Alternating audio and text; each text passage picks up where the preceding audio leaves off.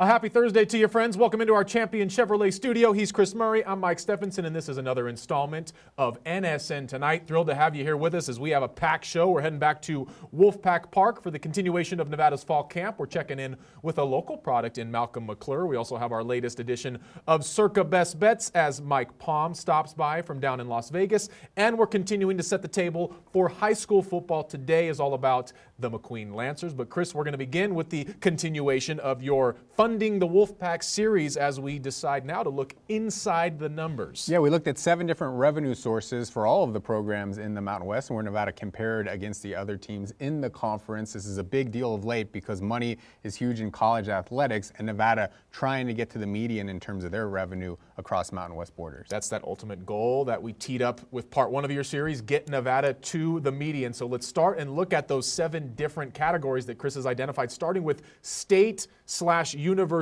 money. So you look at this one, Nevada ranks really, really high, but that's because it got a $10 million additional allocation this last fiscal year that it was not expecting. So you take that away, Nevada would be getting $10.5 million in state and university money. That's 8 below the median. So that is the big area where Nevada needs the biggest boost. And as we have previously reported, the university has told the Wolfpack they will get them there eventually. They will get an additional $8 to $10 million per year in state, university, and student fee money. Again, like you said, 2022 was kind of a one-off sort of situation, or maybe a two-off, if you will.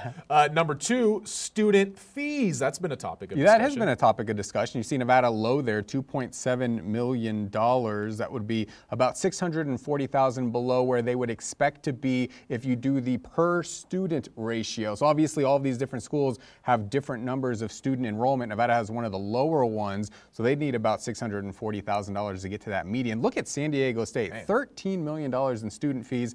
San Jose State almost $9 million. That is a huge gap from Nevada's 2.7. Those California schools. All right, number 3. The money from ticket sales and donations. Boy, that varies. Yeah, we put those together because some schools like Nevada, they have seat premiums, which are technically donations, but to get a season ticket, you have to pay that donation. So some schools account for this a little bit differently. Nevada, a little bit below the average, $10.9 million in tickets and donations. The Mountain West average, 12.7. So in terms of earned revenue, the revenue the athletic department has to go out and earn.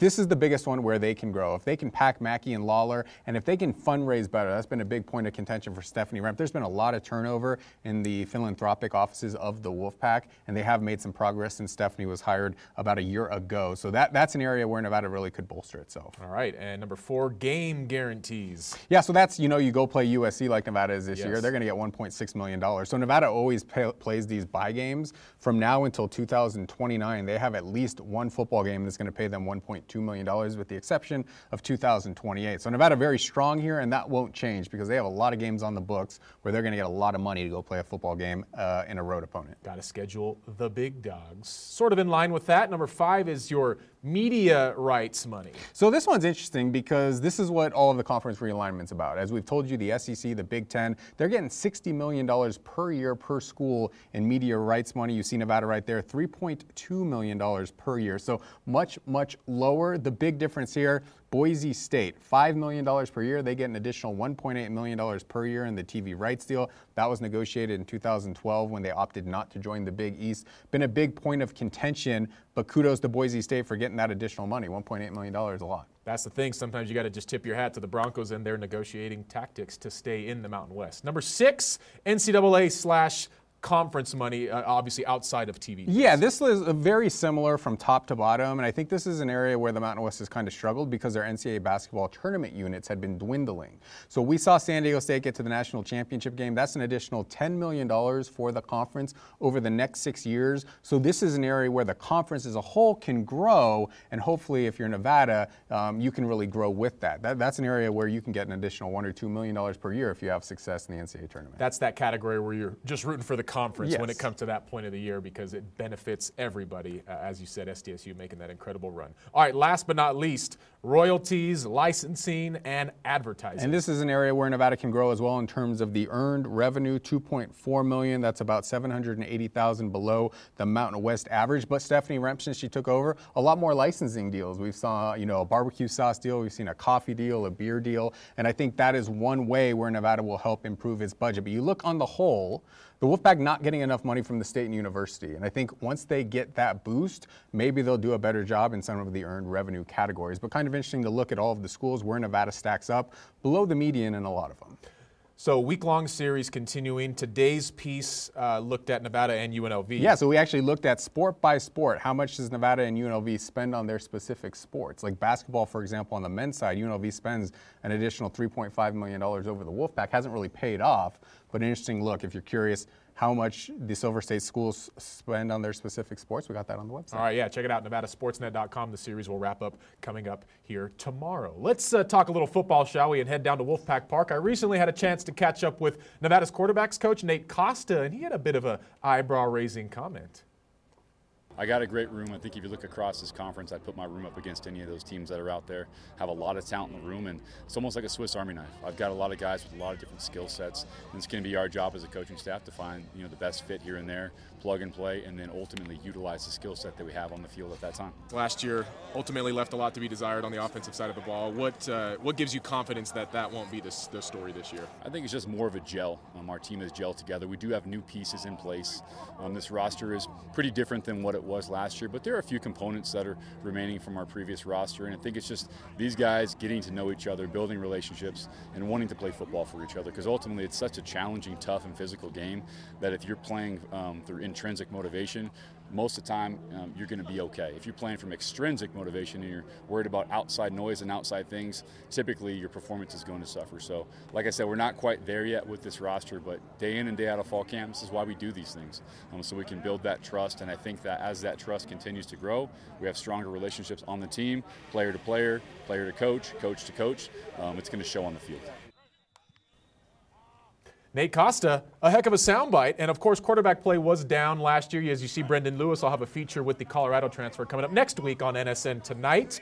But Nate saying that his room would stack up against anyone in the Mountain West. Well, the Mountain West quarterback rooms are not overly strong. You have Chevin Cordero at San Jose State. So I think we'll see if they can live up to that expectation. I think the exciting thing about Brendan Lewis, the best quarterbacks in college football nowadays, they're mobile. And he's mobile. That's not something Nevada's had the last couple of years, as good as Carson Strong was as a quarterback. So I think that's the exciting thing, is he'll be able to make some plays with his leg, extend plays, and I think he might become one of the better quarterbacks in the Mountain West as a result. We'll have to see what happens. Again, more with Brendan coming up next week on NSN Tonight. As for tonight's installment, we're going to keep up with our Wolfpack Fall Camp coverage. On the other side of this break, on the other side of the ball, is a local product, Malcolm McClure. And we're catching up with him next.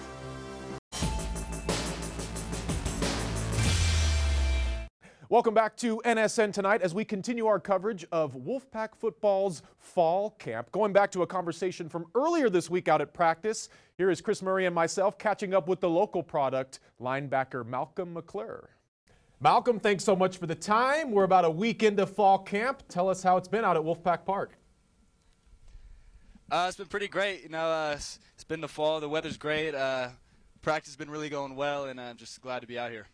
This is your first year here at Nevada, but obviously very familiar with the area. After beginning your college career at Cal, you did play at Bishop Manogue at the high school level. So I guess what's it been like coming back to Northern Nevada and the Reno area? Honestly, I couldn't be more grateful to be in the Northern Nevada area. This is a home here for me. I went to high school here. It was all 4 years here, and I went to California. Wasn't really my vibe, so came back to Reno just to have a good time here. Of course, came back alongside your pops, Nevada's offensive line coach, Angus McClure. Obviously a package deal, but what is it like to have your pops on the field? Of course, you're playing on the other side of the ball.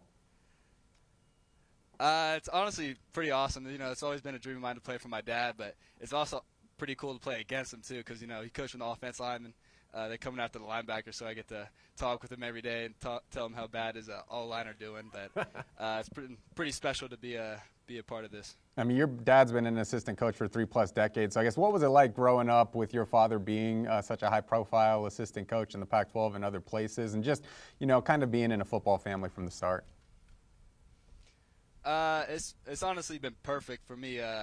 Growing up, he was coaching mostly D-line, so that transitioned well for me for defense. I was able to go and just see all the great athletes that came out of UCLA. That's mostly where he was coaching when I was growing up. But, from the start, I knew what fall camp was, like going down to San Bernardino every year. I'd be able to go to fall camp with him, and so I was just felt like it was years of experience. It was just preparing me for myself to be in college football. And so you touched on it, being back here in Northern Nevada where you spent your high school years and more. What does it mean to be wearing silver and blue? And just tell us about the momentum around the program right now. The momentum's going crazy right now. We just got some new facilities. It's special for me to be in silver and blue because, my brother played here for around 3.5 years, so able to follow in his footsteps. My dad being here, it really feels like a home for me here. I got a cousin coaching here too, so it really feels just a family around the facilities. Yeah, tell us a little bit about your brother Amish. He was a quarterback here. He been playing overseas in Europe some football, so I guess what's that been like watching him live out his dream, and what kind of standard did he set for you as you tried to become a college football player? It's been pretty special for him to be over there, over the pond, as we say. But he went to Bristol for a little bit. He went over there and won a championship. Then he went over to Sweden. They went to the championship, but unfortunately he didn't win there. But he's been winning, and if he's winning, so part of the family needs to win here. So hopefully we get that done this year. What a journey. Let's go back to your time at Bishop Manogue. What did it mean to play for the Miners, and how did it prep you for what you're doing now?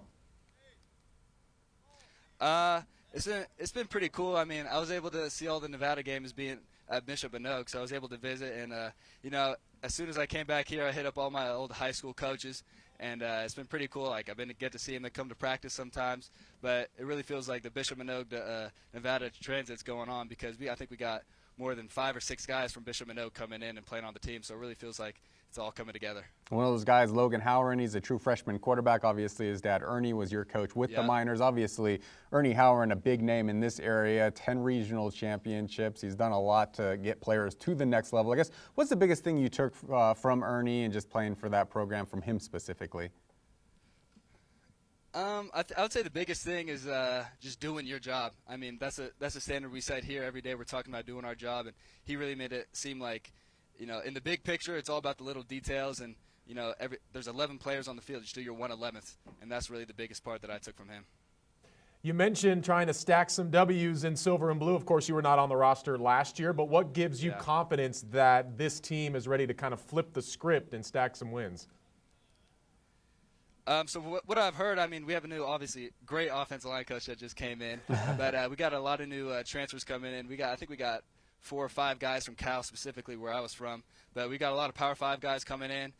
Just like talking to the other players, the attitude has just completely changed. Tempo's going up, attitudes just being more aggressive on the defense side of the ball, and I feel like we really got a chance to flip the script this year. You played both ways in high school, all league as a linebacker and a tight end. Going to be a linebacker here at Nevada. I guess walk us through your position group and maybe what some of your hopes are or expectations for you personally entering this 2023 season. At our position group, we got a lot of guys coming back. I'm pretty sure Drew was a freshman All-American at Mike Backer, which I'm playing too. And we got Jackson LeDuc from Spanish Springs coming back from Oregon. So this year I'm probably taking more of a learning role, but I'm really excited to get on the special teams, just learn from those 2 guys that are ahead of me because, they've been doing great. Jackson did well at Oregon. Obviously, Drew did great here. So I'm just happy to be under some veterans and learn from them. You mentioned the vibe at Cal maybe not quite up your alley. So what is it about Northern Nevada that you feel like kind of fits your personality and makes you feel at home? Northern Nevada is just like, it's really just a home to me. Berkeley, it felt like, walking through the streets, it's just like, didn't really feel right, Going to school there's too much going on. In Northern Nevada, it's really just like, come here, play my football, do my academics, go home, go sleep, go eat, go work out. And it's like, Berkeley has too many distractions, where here I get to really focus in on what's important in my life. With that said, outside of playing football and having family and friends nearby, what did you miss the most about Northern Nevada living, Malcolm, and what are you excited to have back in your life? Honestly, Lake Tahoe was a pretty big part of me this summer. So we had a place up in Kings Beach. So when I was living in Berkeley all summer, I came up a couple weekends, but I was able to go there honestly every other day here in the summer, going up there, driving up Mount Rose and just going to the lake and hanging out with all my family and friends. Got a bunch of family up there, has some Wolfpack members up there, so it was just awesome to be by the lake. And the golf courses here are pretty good too, so I was able to play a lot of golf this summer too. Tahoe and golf, I think those are the correct answers. Good stuff, Malcolm. Anything you want to add to the people before we let you go here on NSN Tonight? Go Pack. Great to have Malcolm back in town representing Bishop Manogue and now the silver and blue. Coming up next here on NSN Tonight, it's time for our Circa Best Bets segment. Mike Palm joins us from Circa down in Las Vegas right after this. This segment sponsored by Circa Sports.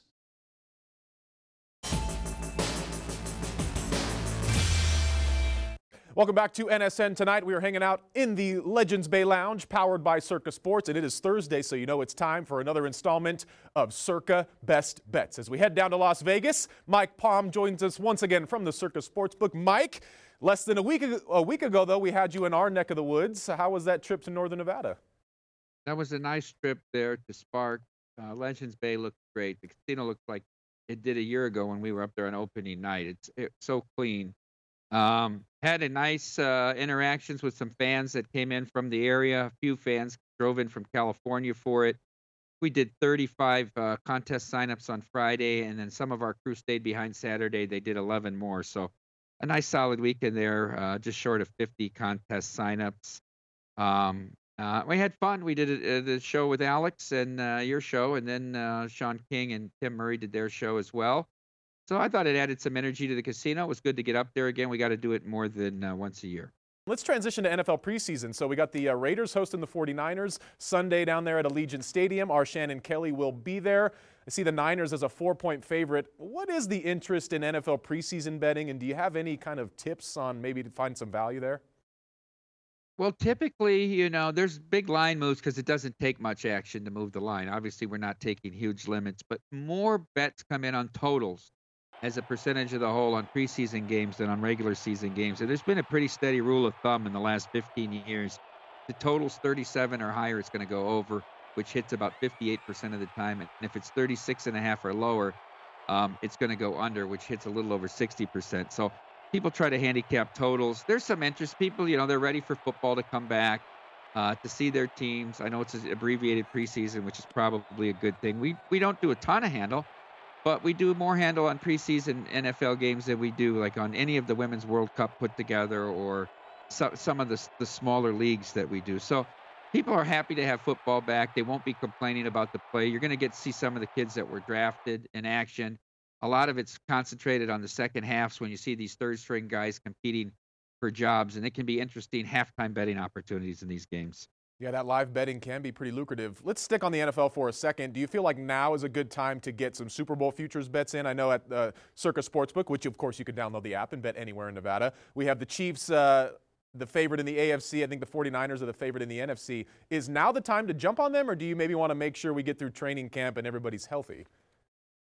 I don't know with the favorites at these prices. I don't know that they're going to be a lot less than they come playoff time. I think if you're looking at teams in the 12-1 and up range, now's a good time to get them. In my mind right now, I think there's really only 5 teams that I think have a good chance to win it. I would say only the Eagles and 49ers in the NFC. I'm not sure who the third team is. I'm not sold on Dallas. Maybe it's Seattle.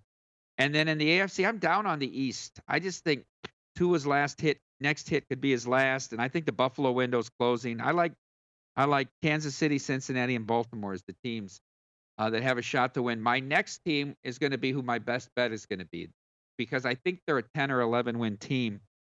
The Cleveland Browns win total, the best bet for this week. Look in the market. At 9.5, you can lay to win 10 or more games. You're going to lay about $1.20. You can also find them at a total of 10. So that means they need to win 11 or more. If they won 10, it's a push. I saw plus 155 on the Browns over 10 wins. I think Watson has to be better. They're one of the top 3 or 4 offensive lines. They've added at the receiving core. They've got a ton of first-round picks in the defensive backfield. I don't think there's any excuses. I know the division's tough, and Pittsburgh never has a losing record under Tomlin, but I think this team's good enough. There's no excuse for them not to win 10 games. I tell you what, the Browns as Mike's best bet to win double-digit games. That's pretty dang bold, though. Anything else you want to add from down in Las Vegas before we let you go, Mike? Just an update on the counts. We're up to 2,524 survivors as of 30 minutes ago, 1,382 in the millions. Some of our analysts there and the statisticians in the war room at Circa Sports are saying they think we're going to get over 10,000 survivor entries this year. We love to hear it as that only continues to grow. And, of course, still time to sign up. Make sure to download the Circa Sports app. He is Mike Palm down at the Circa Sportsbook in Las Vegas. Thanks, as always, for the time, sir. Thank you, Mike. All right, coming up next, we're going to wrap a bow on this Thursday installment of NSN Tonight.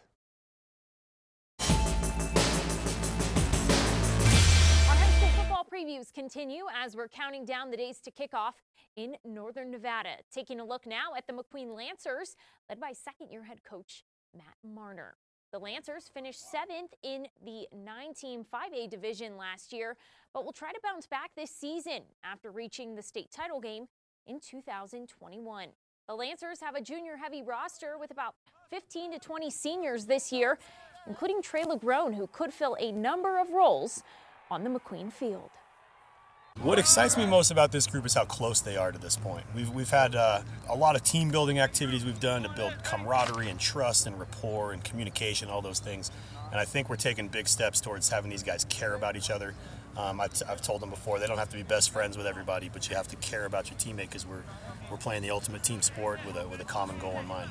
What did you learn from some of the older guys before you? Not even just as much like actual football stuff, but just how to be a leader and how to go about your approach. My sophomore year, when I got pulled up to varsity, those seniors got after it. So it's just not even just words or anything, just looking to see how they get after it, how they work. Our potential depends on this summer. So far, we've been working really hard and putting in that work to get us better in the north. So we want to bring that tradition of winning back up to the north. McQueen begins the season with 4 home games, starting with hosting Grant High from Sacramento on August 18th. Our high school football preview special Countdown to Kickoff will also air on August 18th on Nevada Sportsnet at 5 and 11 o'clock. Shannon, thanks so much. And at halftime of that opening game, we just learned McQueen's going to have a Hall of Fame class. Yeah, 19 people, 2-time Super Bowl winners, Kyle Van Noy, 3 LeGrone brothers, the Stallworth siblings, so a very big class, including 5 members. 2008 state championship football team, last time the North won a state championship in the large class. It has been a little while, but that is going to change this year with realignment, which of course we cover in our Countdown to Kickoff special. That's it for a Thursday installment of NSN Tonight. He's Chris. I'm Mike. We're back here tomorrow.